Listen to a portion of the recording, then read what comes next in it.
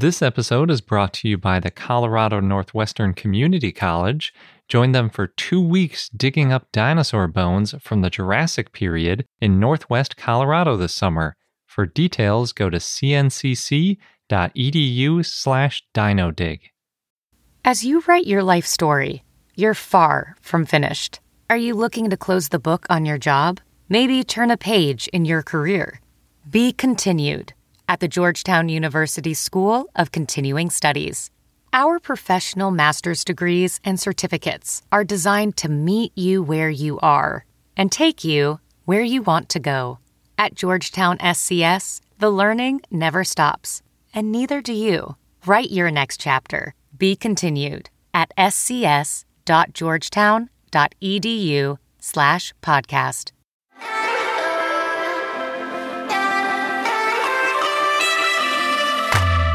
Hello and welcome to I Know Dino. I'm Garrett. And I'm Sabrina. Today, in our 325th episode, we have a bunch of news, including a new sauropod, and it's the very last of the dinosaurs that were named in 2020 that I plan on covering. Way to end on a high note. I suppose. Even though I say it's a new sauropod, it's a new sauropod name, but it was actually found way back in the 1800s. So it's one of those dinosaurs, like the Madagascar one we were talking about. And we have Dinosaur of the Day, Brontomerus.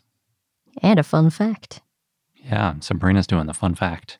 Garrett's all thrown off. It's great. As always. I snuck fun facts into my news item so that I didn't have to miss out completely on the joy that is delivering a fun fact. But before we get into that, real quick, we want to thank our patrons. We want to thank all of our patrons, but specifically, we have a new patron, Arlosaurus, who joined very recently. And rounding out our shoutouts are Kessler, Scotty, Lorosaurus, Brad Shelby, Jared Copeland, Gabe, TRX Dinosaurs, Stego Sophie, and Greg. Yeah, thank you so much. Thanks so much for being part of our dinosaur enthusiast community. Sharing the dinosaur enthusiasm with us. Yes. The dino love. And if you want to join our growing community, then check out our page at patreon.com/iknowdino. We've got a Discord where you can chat to your heart's content about dinosaur news and other things. And we have all kinds of other rewards too. Yep. So jumping into the news. Sauropod. Yep, exactly.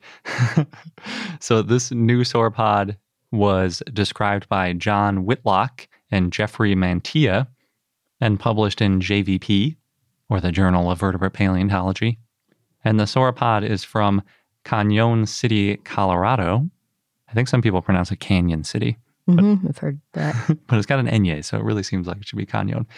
Anyway, it's in the Morrison Formation, which means it's in the late Jurassic with all of the North American sauropod greats like Diplodocus or Diplodocus, Apatosaurus, Brachiosaurus, Camarasaurus, and more recently Brontosaurus when it got the greatest revived. of the greats? Yes, I think so. Except for, I should point out, if there's any Alamosaurus fans listening, that one is also great. The only known titanosaur from North America in the Cretaceous. But other than that, pretty much all the well-known sauropods are from the Morrison Formation. It's really the formation for you if you're a North American sauropod fan. But have you ever heard of Morosaurus? That sounds vaguely familiar. It was a little familiar to me too, but I think I was just mixing it up with Moros, which was a tyrannosaurid that was named in 2019. Okay, that could be it. But you might be familiar with Morosaurus because it was named by Marsh in 1878, and then in 1919, Morosaurus was mostly synonymized with Camarasaurus. So it's a Bone Wars dinosaur. It is, very much so. Camarasaurus was named 1 year earlier by Cope, and then Morosaurus, a year later, was named by Marsh, and it was basically the same as Camarasaurus. Cope won that one. Yes, he did. But I said that Morosaurus was mostly synonymized with Camarasaurus because, like all of these Bone Wars dinosaurs, they had a whole bunch of species, and the taxonomy is really complicated. They actually have a table in the paper where it has all the different species of Camarasaurus and Morosaurus and when they got reclassified and if they got reclassified over decades and over a century, actually, of different papers and analyses. was very messy. In the end, Morosaurus was basically stripped of its type species, so anything that was left, which mostly includes this one called Morosaurus agilis, was just sort of left in this weird taxonomic limbo because Morosaurus was basically thought of as a synonym of Camarasaurus. And then there was this dinosaur called Morosaurus agilis, which was still known. People know about it, and it's a pretty important find, but the name Morosaurus was very confusing since it's synonymized. Those Morosaurus agilis bones were found in 1883, which is why they were still Morosaurus and not named Camarasaurus, because Morosaurus didn't get synonymized into Camarasaurus until I think 1919 about is when it started to shift by Gilmore. That actually happened with a lot of these Bone Wars dinosaurs. Both Cope and Marsh died thinking they had named all of these valid dinosaurs and that they had won these various battles, and then people later went back and axed tons and tons of these goofy names they came up with. Yep. It was hard to find a list, but the list is very small compared to the number they named. Names that are still valid today. Yeah, we had a fun fact a little while back, and we said that Marsh named 80 species, 23 are still valid, whereas Cope named 64, but 9 are still valid. So between them, they named almost 150, and a little bit less than 30 are still valid. That's a big difference. Yes, for sure. But I think most of them were still valid when they both died in around 1900. So Morosaurus or Morosaurus, I'm not sure which, agilis, was found in 1883, and they got categorized as USNM 5384, which means they're at the Smithsonian. USNM is like the United States National Museum abbreviation. And then they got assigned to the new species in 1889. But even though they're in this weird taxonomic no man's land, the find is really significant. So it's a partial skull, including a brain case, skull roof, and a third of the sclerotic ring. Those really cool eye bones that are fascinating, that animals even have bones in their eyes sometimes. It's so weird. But birds still have them. I think all birds have them. I tried looking that up for a comparison, but I couldn't verify that every bird has it, and I'm a little bit reluctant to say that because almost every time that I speculatively say that everything is a certain way in biology, it turns out not to be the case. Especially when there's such variation in birds. Yes. But I think, as far as I know, I haven't found a bird that doesn't have a sclerotic ring. And we think most dinosaurs did too. In addition to that partial skull, it's also got an articulated set of 3 neck vertebrae attached to the skull, basically. And there are also some loose fragments, including part of the orbit, still in the collection. Although originally there was a little bit more. There was more of the frontal, sort of around the orbit, going, I guess, the top back of the head forward above the eye a little bit. We had a little bit of that piece. And we know that because there's the original 1883 field sketch still preserved, which is a really good drawing. These people were amazing. I guess without photography easily available, they got really good at drawing. So you can see all these details of the skull, and a big piece of it is not It's nice there it's anymore. still preserved, too. Yeah, at least most of it is. And at the time, it was one of the most complete sauropod skulls known anywhere. Basically, Diplodocus was known from a complete skull, and I think this might be the second most complete one in 1883 or maybe even 1889. So pretty important find. Yeah, people were really excited about it. It definitely warranted its own species name because you could see all these details that we didn't have in other dinosaurs. Unfortunately, though, since the type species of Morosaurus, I think it was Morosaurus grandis, got synonymized into Camarasaurus, and then all these other Morosaurus species got pulled over into Camarasaurus over the years, it's basically just Morosaurus agilis that was sort of floating in this weird half existence of not really synonymized. So these authors wanted to give a new name to the genus so that we knew how to talk about it. And what they came up with was Smitanosaurus. It also looks like Smitanosaurus. It's spelled Smitanosaurus. Okay. But it's meant to be like about smiting?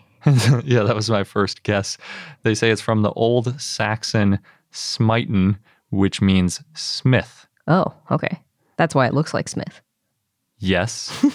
It also references 2 Smiths. There's J. August Smith, who excavated and sketched the holotype. And then there's also the Smithsonian Institute where it's housed. That's where they say they got the naming from. But since they specified it comes from the Old Saxon smitan or smiten first, and they did a little line over the I to indicate that it's a long I, I think that they want it to be pronounced Smitenosaurus, but I don't think they would be too upset, at least I would guess they wouldn't be, if you pronounced it Smitenosaurus, since smiten got anglicized into Smith with the shorter I. Right. I think smitten sounds more like Smith, which is what it's named after. Although I wouldn't think of Smith necessarily when I first heard Smitenosaurus. Yeah. I think smiting, and even Smitenosaurus, I think, oh, smitten, like smitten with this dinosaur or something. Yeah, I kind of like Smitenosaurus because it sounds like a cuddly dinosaur or something. But my best guess is Smitenosaurus, but I could be wrong. Fortunately for the area Smitenosaurus is from, we have some radiometric dating, so we know it's about 152 million years old, right there in the normal age of a Morrison Formation find. And it probably wasn't fully grown. We know that because the skull wasn't fused, like sort of like a baby with a soft spot. The different parts of the bones in the skull aren't fused together. And the vertebrae also weren't fused. In fact, cervical ribs are usually fused to the neck vertebrae. They sort of go parallel to the length of the neck, and they weren't there at all. So the assumption is they weren't fused, and then they basically got washed away or scattered or whatever during the taphonomy and the fossilization process, and that's why they weren't preserved. Sort of the opposite we were talking about with that Tyrannosaur from China and how we could see broken pieces, and therefore we figured something must have been fused, and so it was probably an adult. This is like the opposite of that, where something's missing, and where it should be fused, it doesn't look like anything was broken off. So another piece of evidence that it was probably not fully grown and skeletally mature. But even with that, the authors say it was pretty big for its relative immaturity level. So Smitenosaurus might have been a large sauropod when it was fully grown. But it could also be that the bones just fuse later in Smitenosaurus than in its relatives, so it just looks younger than it is. There's a lot of variability in dinosaurs too. It could also just be individual variation, that this one was a late bloomer in terms of skeletal fusing. And there isn't too much information on the size of the animal since we just have part of a head and a few vertebrae. But just for your reference, the largest vertebrae is 10.2 centimeters long and 10.3 centimeters high, or about 4 by 4 inches. So it's still pretty big. I mean, yeah, that's a good size. It's way bigger than any of our vertebrae. I tried to look up how that compared to an elephant vertebra, but I couldn't easily find it. I think it's sort of in the same ballpark. But again, these are the vertebrae closest to the head, so they are expected to be pretty small relative to a mid-neck vertebra. I thought it was really cool that they found the sclerotic ring, but unfortunately they only found about a third of the ring. It was still enough to estimate that the full sclerotic ring would have been roughly 3 centimeters in diameter, or just about an inch. And that means the eye would have been just a little bit bigger because sclerotic rings are sort of near the diameter of the eye. I think, as far as I can tell, they sort of go around the iris, more or less. At least that's where it would be on our eye. I'm not sure how big dinosaur irises were, but yeah, they sort of support the edge of the eye. It's not like a little tiny ring around the pupil or something. It's a lot closer to the edge of the eye. So it would have been bigger than a human eye, which is about 2.4 centimeters in diameter, since it was around 3 centimeters in diameter of sclerotic ring. So the eye should have been a little bit bigger.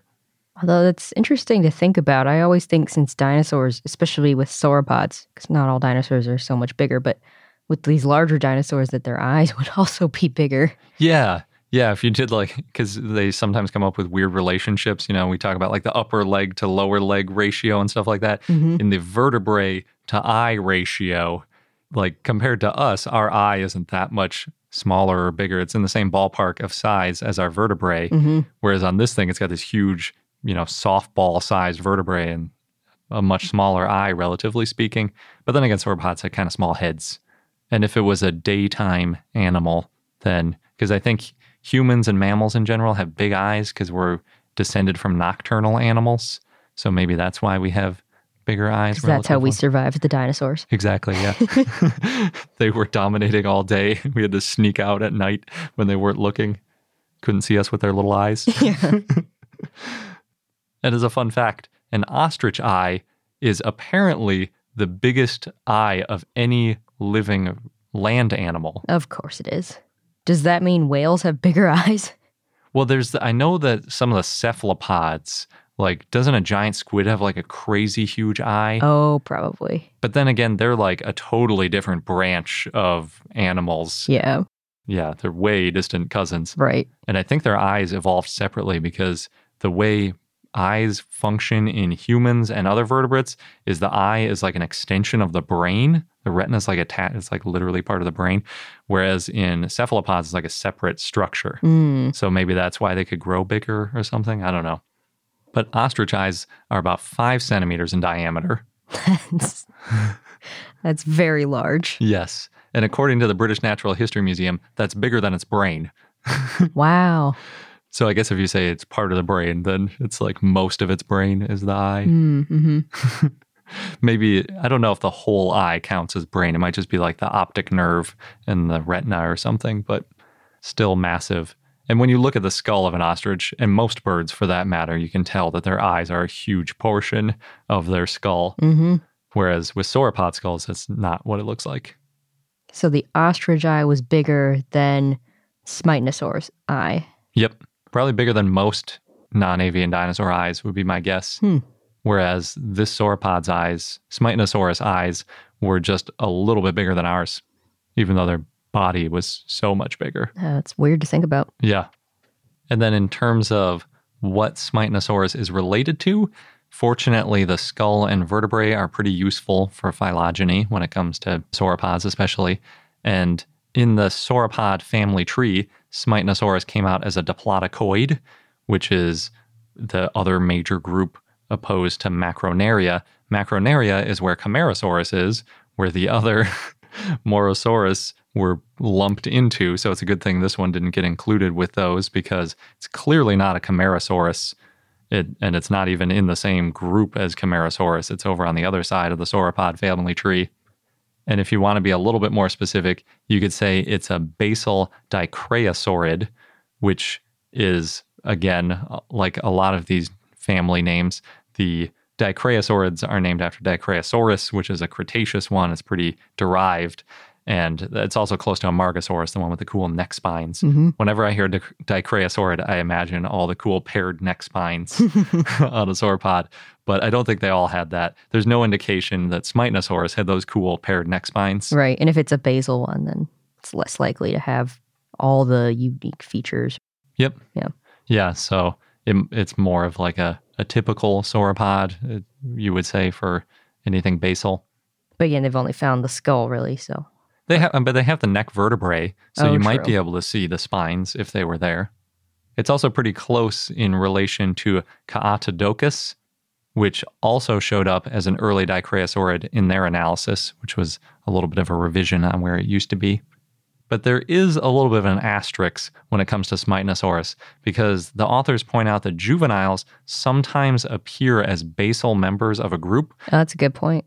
Because they're not fully developed. Yeah, and we know that sometimes derived dinosaurs and other animals will sort of re-inherit juvenile characteristics as an adult characteristic. It's this weird thing that happens.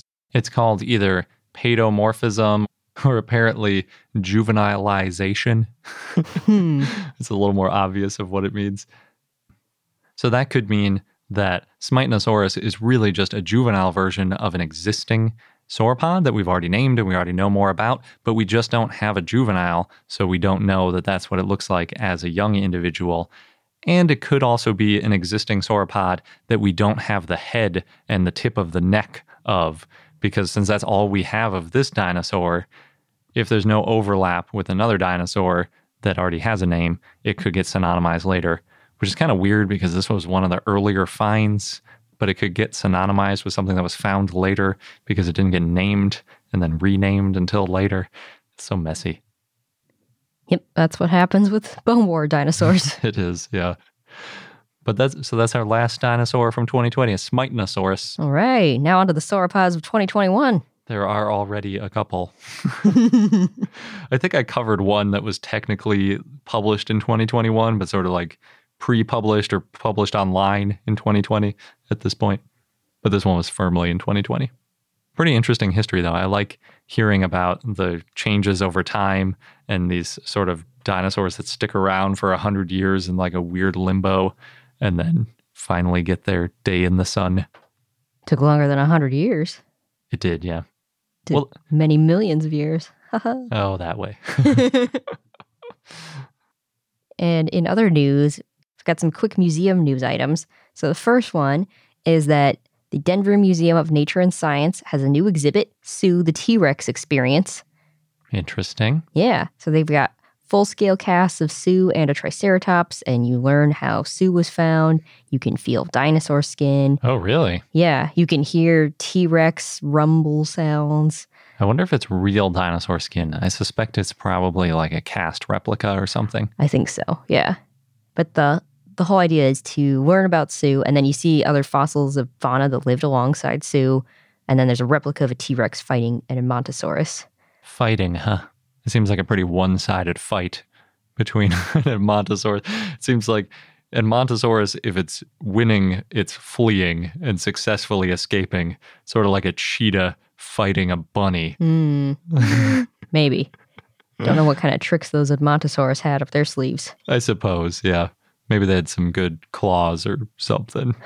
Do a tail whack of some sort. Yeah. So the exhibit's open from now until April 25th, and you buy tickets in advance for specific times to go in. When you said Sue the T-Rex Experience, I was imagining there was some way to experience what it's like to be Sue. But it doesn't sound like that's included. Not that I've read, but I only read a brief description. I'm sure it didn't cover everything that's in there. I think it's because there's a lot of VR things that end in like experience. It's like you could experience what it's like to be on the moon or on Mars or whatever. I want to experience what it's like to be Sue. Then you got to play one of those games where you can play as a dinosaur. Yes. And last, in Santa Barbara, California, the Santa Barbara Museum of Natural History is reopening their prehistoric forest exhibit, which I think we talked about it because it was a temporary exhibit in 2019, and now it's a permanent thing there. Cool. Yeah, so you can see animatronic T-Rex, Stegosaurus, Triceratops, Parasaurolophus, Euoplocephalus while walking around in this kind of foresty area. Pretty typical sort of outdoor animatronic dinosaur situation. Yeah, it looks like a nice place to walk. I think that's the first natural history museum we went to together. Probably. Since we met in Santa Barbara. Yeah. I don't think they had any dinosaurs there at the time, though. No, they had the whale skeleton. Yeah. They still do, I should say. Yeah, that was probably the closest thing they had to a dinosaur was a whale skeleton. Yeah, that's not very close. No. Well, I guess actually there's probably some birds in there that are technically dinosaurs. True. They also have a very cool butterfly exhibit. And a planetarium. Mm-hmm. It's a good spot. It is. So if you want to see the dinosaurs now, you can buy tickets online. This episode's brought to you by the Colorado Northwestern Community College, where you can become a part of the scientific process. As a participant, you can go on a real-life dinosaur dig, and you'll be helping to advance science and our understanding of the ancient world. What's really cool is that the fossilized bones that are being excavated, they're public, and they're going to be displayed and preserved for future generations to study and admire. Yeah, we've mentioned how that's a really important part of the scientific process, not just getting them out and describing them once, but keeping them and preserving them so that future questions and future scientists can take a look at those bones to answer new questions and validate results. And the site is special and also near and dear to me because it's in the Morrison Formation, known for the sauropods, of course, of the Jurassic time. And it represents one of the best bone beds ever found in the Saltwash member. Yeah, the current interpretation is that the site was the result of a Brachiosaurus sort of jamming up a river and then other carcasses piling up behind it. Oh, no. And that's how we got a bunch of different types of dinosaurs all fossilizing together. So, oh no, but also, yay. Good for us as scientists. And dinosaur enthusiasts. Yes. So there are 2 scheduled digs if you want to get involved with getting these bones out of the ground. You can go from July 6th to July 20th or from July 22nd to August 5th. Head over to cncc.edu/dinodig. You'll get all of the details. Just make sure that you register online by May 31st. And again, that is cncc.edu/dinodig, DINODIG. Across America, BP supports more than 275,000 jobs to keep energy flowing. Jobs like updating turbines at one of our Indiana wind farms and producing more oil and gas with fewer operational emissions in the Gulf of Mexico. It's and, not or. See what doing both means for energy nationwide at bp.com/investing in America. And now onto our dinosaur of the day, Brontosaurus, which was a request from Thieving Raptor Lorenzo via our Patreon and Discord. So thanks. Also thanks to the authors for putting that pronunciation in the paper. Yeah, that's a huge help. So Brontosaurus was a Camarasauromorph sauropod, possibly dubious, that lived in the early Cretaceous in what is now Utah in the U.S., in the Cedar Mountain Formation. And it looked a lot like other sauropods. You know, it's got the long neck and tail, but it also had really powerful thighs. Interesting. So maybe it was a strong kicker or a good hiker, like climbing up hills kind of thing. So Brontosaurus had unusual hip bones that would have allowed these large leg muscle attachments. Actually, these would have been the largest leg muscles of any sauropod. And the hip bone projects way forward from the socket. The ilium has attachments for abductor muscles, and that would have allowed Brontosaurus to move its leg away from its body. That's really interesting. I wonder how or if it might have been changed by the recent SVP presentation we saw on the really long cartilage attachment to the hips that they think was probably on there and allowed for like really long muscle attachments as well. Because maybe even though the bone wasn't really big with muscle attachment points, there could be other muscle attachment points that were soft tissue that didn't preserve. Oh, maybe. But I guess this is better evidence than we have for the other dinosaurs. So Matthew Wadle, who's the co-author of the paper that named Brontosaurus, has described Brontosaurus as, quote, more athletic than most other sauropods. They didn't see strong muscles on the back of the leg, so it may not have had these strong thigh muscles for speed, but it could have instead allowed it to be a strong kicker, and it could have kicked in defense against predators like Utahraptor or Deinonychus, or maybe it would kick to fight over mates. It's also possible it had these thunder thighs, and I say thunder thighs because that's what the genus name means. Oh, really? Yeah, to help it walk through this rough, hilly terrain. So Wadle has described it as a, quote, sort of dinosaur four-wheel drive. It's also possible that it could have occasionally stood on 2 legs or even sometimes walked on 2 legs, or that it had really long legs and then needed the muscles to control them, but it's unclear since no leg fossils were found. If it did have really long legs, then it probably would have looked pretty giraffe-like. The shoulder blade of Brontosaurus had unusual bumps, which probably show the boundaries of muscle attachments, and that means it may have had powerful forelimb muscles to go with its powerful thighs. 2 fragmentary specimens were found, probably of an adult and a juvenile. And maybe the adult was a parent to the juvenile, but there's no way of knowing for sure. That was something that just got kicked about. Can't do DNA tests on dinosaurs, unfortunately. Yeah. No paternity or maternity tests. Also, there's paleoart that shows a mother Brontosaurus protecting a juvenile by kicking a feathery raptor.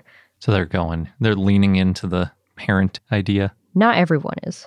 Actually, Michael Taylor, who is the main author of the paper, had this really great series of resources talking about the find, and one of the things is this FAQ specifically saying, no, we don't claim it to be a mother and child. Gotcha. So Brontosaurus was estimated to be 46 feet or 14 meters long and weigh 6 tons as an adult.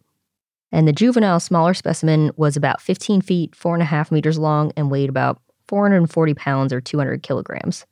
That's a lot smaller. Yeah. So being a sauropod, you might guess, yes, it's herbivorous.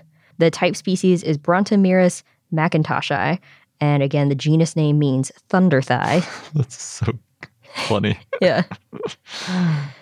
And the species name is in honor of John McIntosh, who's a retired physics professor at Wesleyan University in Connecticut, who spent his free time studying fossils in museums around the world. And when he retired, he studied sauropods. So the paper described him as a, quote, veteran sauropod worker whose, quote, seminal paleontological work, done mostly unfunded and on his own time, has been an inspiration to all of us who follow, end quote.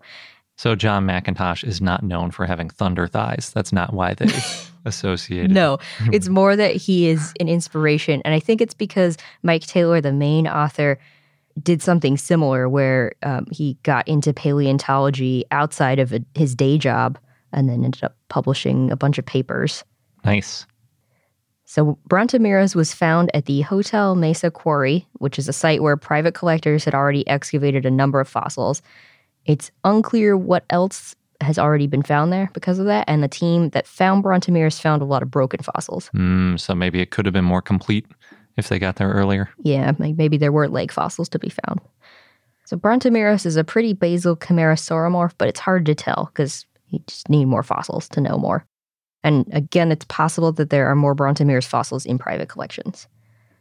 So in the paper that named Brontomiris, they said, quote, given the density of bones still present and exposed, and the fact that the existing quarry was already some 5 to 6 meters long and 3 meters deep, it appears that a considerable number of elements were removed from the quarry and that the loss of valuable scientific information has unfortunately been considerable.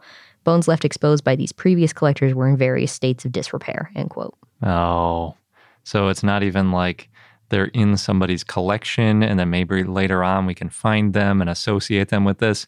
It seems like they might have just been disregarded and left out in the open in the harsh winter and just sort of fallen apart. We just don't know. I hope they're in somebody's collection and we can reassociate them later and they didn't just get destroyed. Yeah, that'd be nice. So the fossils that were excavated in 1994 and 1995 by a team from the Sam Noble Museum in Oklahoma. And the type specimen is OMNH 66430.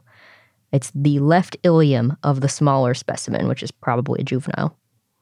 They also found parts of the shoulder, hip, ribs, and vertebrae.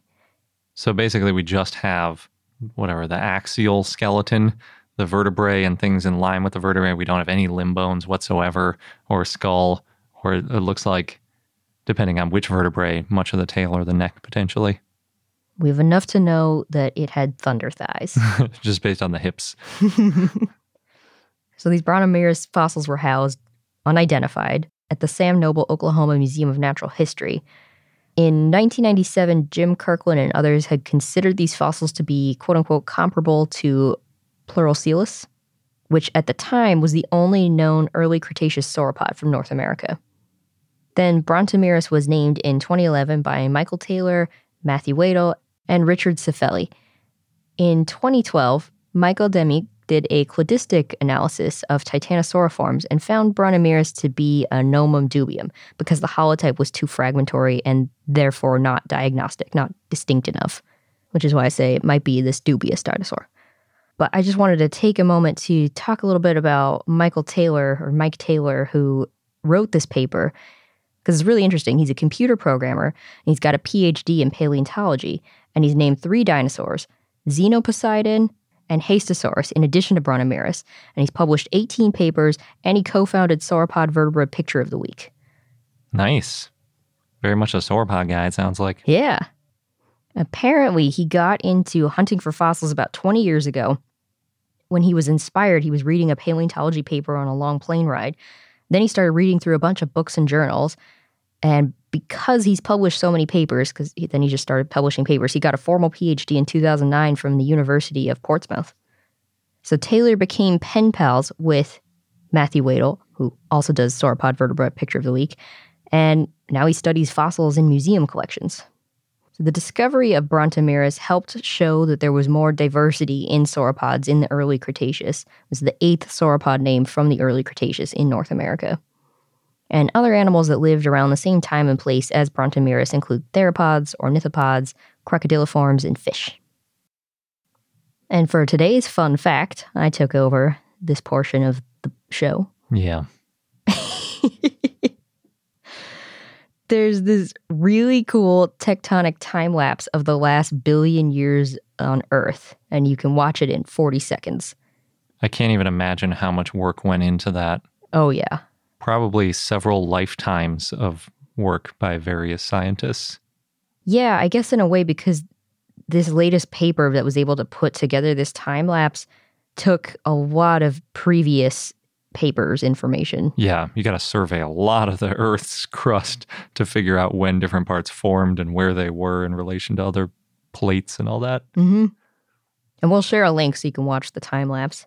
So it was Andrew Meredith and a team from France, Canada, China, and Australia that published on the first continuous tectonic plate reconstruction of the last billion years on Earth. Because before, our models covered different time periods in different parts of the world, and these models were based on different assumptions and hypotheses. So the idea is to put it all together in one space. So again, you can see this animation in 40 seconds. It's really cool. You see the continents merging and breaking apart. And having this model means that scientists can look at the changes and look at Earth's systems and how they relate to evolution and then lay the groundwork for future studies. Yeah, I think one obvious thing that they could add to it is sea level, because my very first question to Sabrina when you showed this to me was, does it include sea level? Because I'm always wondering about dinosaur migration, and you need sea level data in order to be able to see that. And this model doesn't have sea level data yet. It's pretty easy to spot because I immediately went to when the Western Interior Seaway covered North America, and it's shown as just regular old North America. So I guess you have to add geological height data to all of the continents too, because mountain ranges formed at different times. Then if you have sea level data, you could combine it and see sea levels change over that same billion-year period. Yes, it's very much meant to be a starting point. And one of the things that they're saying is it was hard to reconstruct because the seafloor doesn't last long because it gets recycled into deep earth at subduction zones. Mm-hmm. So the team, they used geological data. They combined and modified existing models to make this coherent global model and then reconstruct Earth's tectonic pulse. And then they put that data into this software called G-Plates. And then again, because the seafloor doesn't last long, there's no plates that are really older than 200 million years. No sea plates. Yeah. So they had to use a lot of indirect evidence to put it together. And they looked at plate boundaries and how they shifted over time. And they went beyond the continental drift theory, which is where continents moved over time relative to each other. Yeah, when you go into the billion-year phase, you can't just take a snapshot and say, oh, it's moving 2 centimeters a year in this direction, because things were spinning different ways and moving in all sorts of different directions over a billion years. Yeah, and around 720 million years ago, we had 2 massive ice ages where Earth was covered in glaciers, and this time is called Snowball Earth. Mm-hmm. And things like Snowball Earth are related to plate tectonics and the evolution of life. So, for example, according to Cosmos magazine, which published about this paper, they said, quote, large-scale weathering of mountain chains may have plunged us into an ice age. Global glaciers would have ground down mountains and sent a flood of nutrients out to sea, which may have caused bacteria to bloom and churn out oxygen, changing the composition of the atmosphere to the one we are familiar with today, the atmosphere that life as we know it evolved within, end quote. So basically, we have the ice ages, Earth is covered in snow, Snowball Earth, and then protozoa evolved. And then 625 million years ago, we have the first multicellular organisms. And then 500 million years ago, more life, which led to other animals like dinosaurs, and then eventually to where we are today. So again, this model, it's a first step. They say, yes, there's been a lot of guesswork. It will probably change in the future, but it's meant to be a good starting point. Yeah, I really like that idea. I like having a universal sort of model like that, because I know there are similar models that are used very often by scientists to look at things like how things were migrating, but to have it in one single animation where you can really see the detail of where the plates are is incredibly helpful, and it sticks in your mind a lot better when you can sort of see it all connected rather than trying to imagine gaps in between individual pictures, which might be better known at a specific point in time, but then you have this fuzzy picture in between. Yep. The coolest thing to me is how fast India moved when it smashed up into Asia and created the Himalayan mountains, and how fast Australia moved and how recent it was that it moved up from Antarctica much farther north and away from the poles and made it habitable, comfortable for people, really. Which makes sense to me because a lot of times we talk about polar dinosaurs that are found in both Australia and Antarctica. Yeah. Yeah, I knew it moved up there. I just didn't realize how recent it was. Same thing with India. Like, it's very recent that it smashed into Asia. Came all the way up from basically southern Africa. It's pretty crazy in the animation. It's like things are slowly moving, and then you see India just like cruise across the ocean, slam into Asia. It is a fun animation. It is. It's really helpful, too, if you pick different time periods where you're thinking about dinosaurs and you want to see how close different continents were and things like that. What was connected. Yeah, so we had a lot of fun watching several times. Yeah, I did a lot of pausing, too. Yep. And that wraps up this episode of I Know Dino. Thanks for listening. Don't forget to subscribe to us in your favorite podcast app so you don't miss out on any new episodes. And consider joining our community, patreon.com/I Know Dino. Thanks again, and until next time.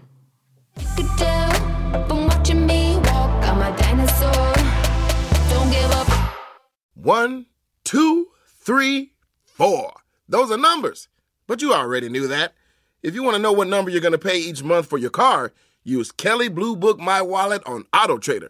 They're really good at numbers. AutoTrader.